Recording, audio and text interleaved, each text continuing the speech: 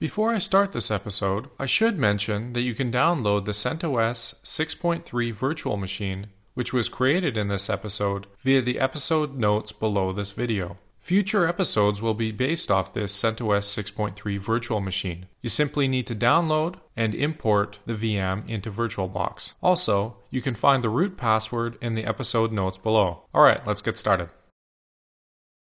In this episode, we will be using VirtualBox to create a CentOS virtual machine, or VM for short.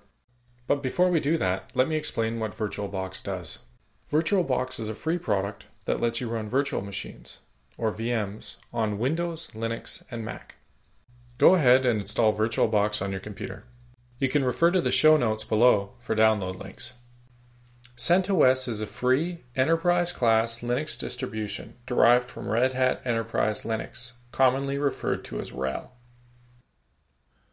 In order to install CentOS, we first need to download the install media. To do that, go to the Downloads page and select the mirror closest to you.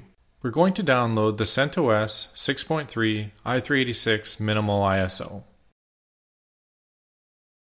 At this point, I'm going to assume you have VirtualBox installed and working, and that you also downloaded the CentOS install media. So let's get started by firing up VirtualBox and creating our first VM. Let's go ahead and create a new VM by clicking New.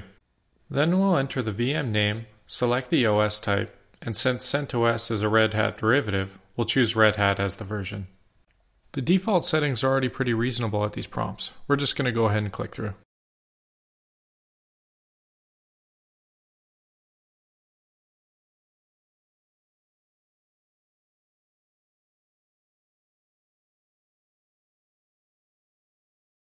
Here we're prompted for how much storage we want to assign to this VM.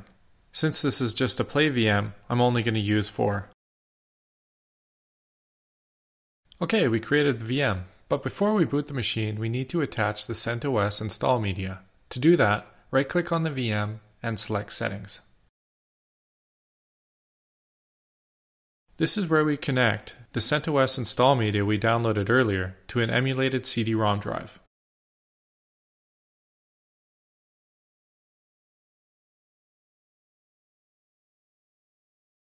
Alright, that's it. Let's fire up the VM. This looks promising, since we see the CentOS install menu. Let's choose the first option to install the system.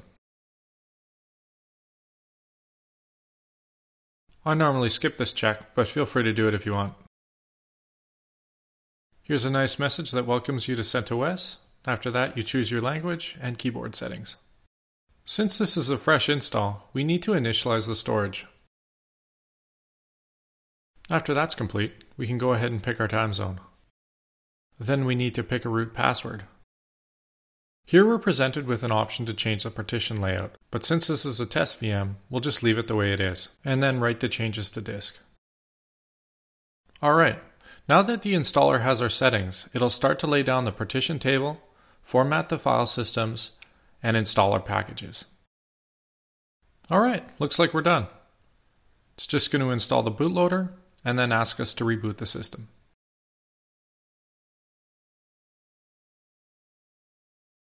Great, this looks promising. We see a grub menu. Let's just wait a moment here for the system to fire up. Then let's go ahead and log in as root. Looks like we have a working system. Let's go ahead and shut it down.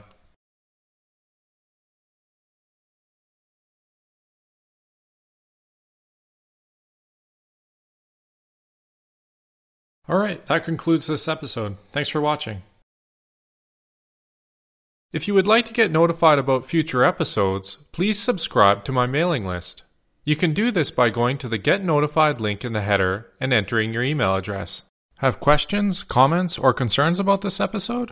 What about episode ideas? I'd love to hear your feedback, either good or bad. Shoot me an email, justin@sysadmincasts.com.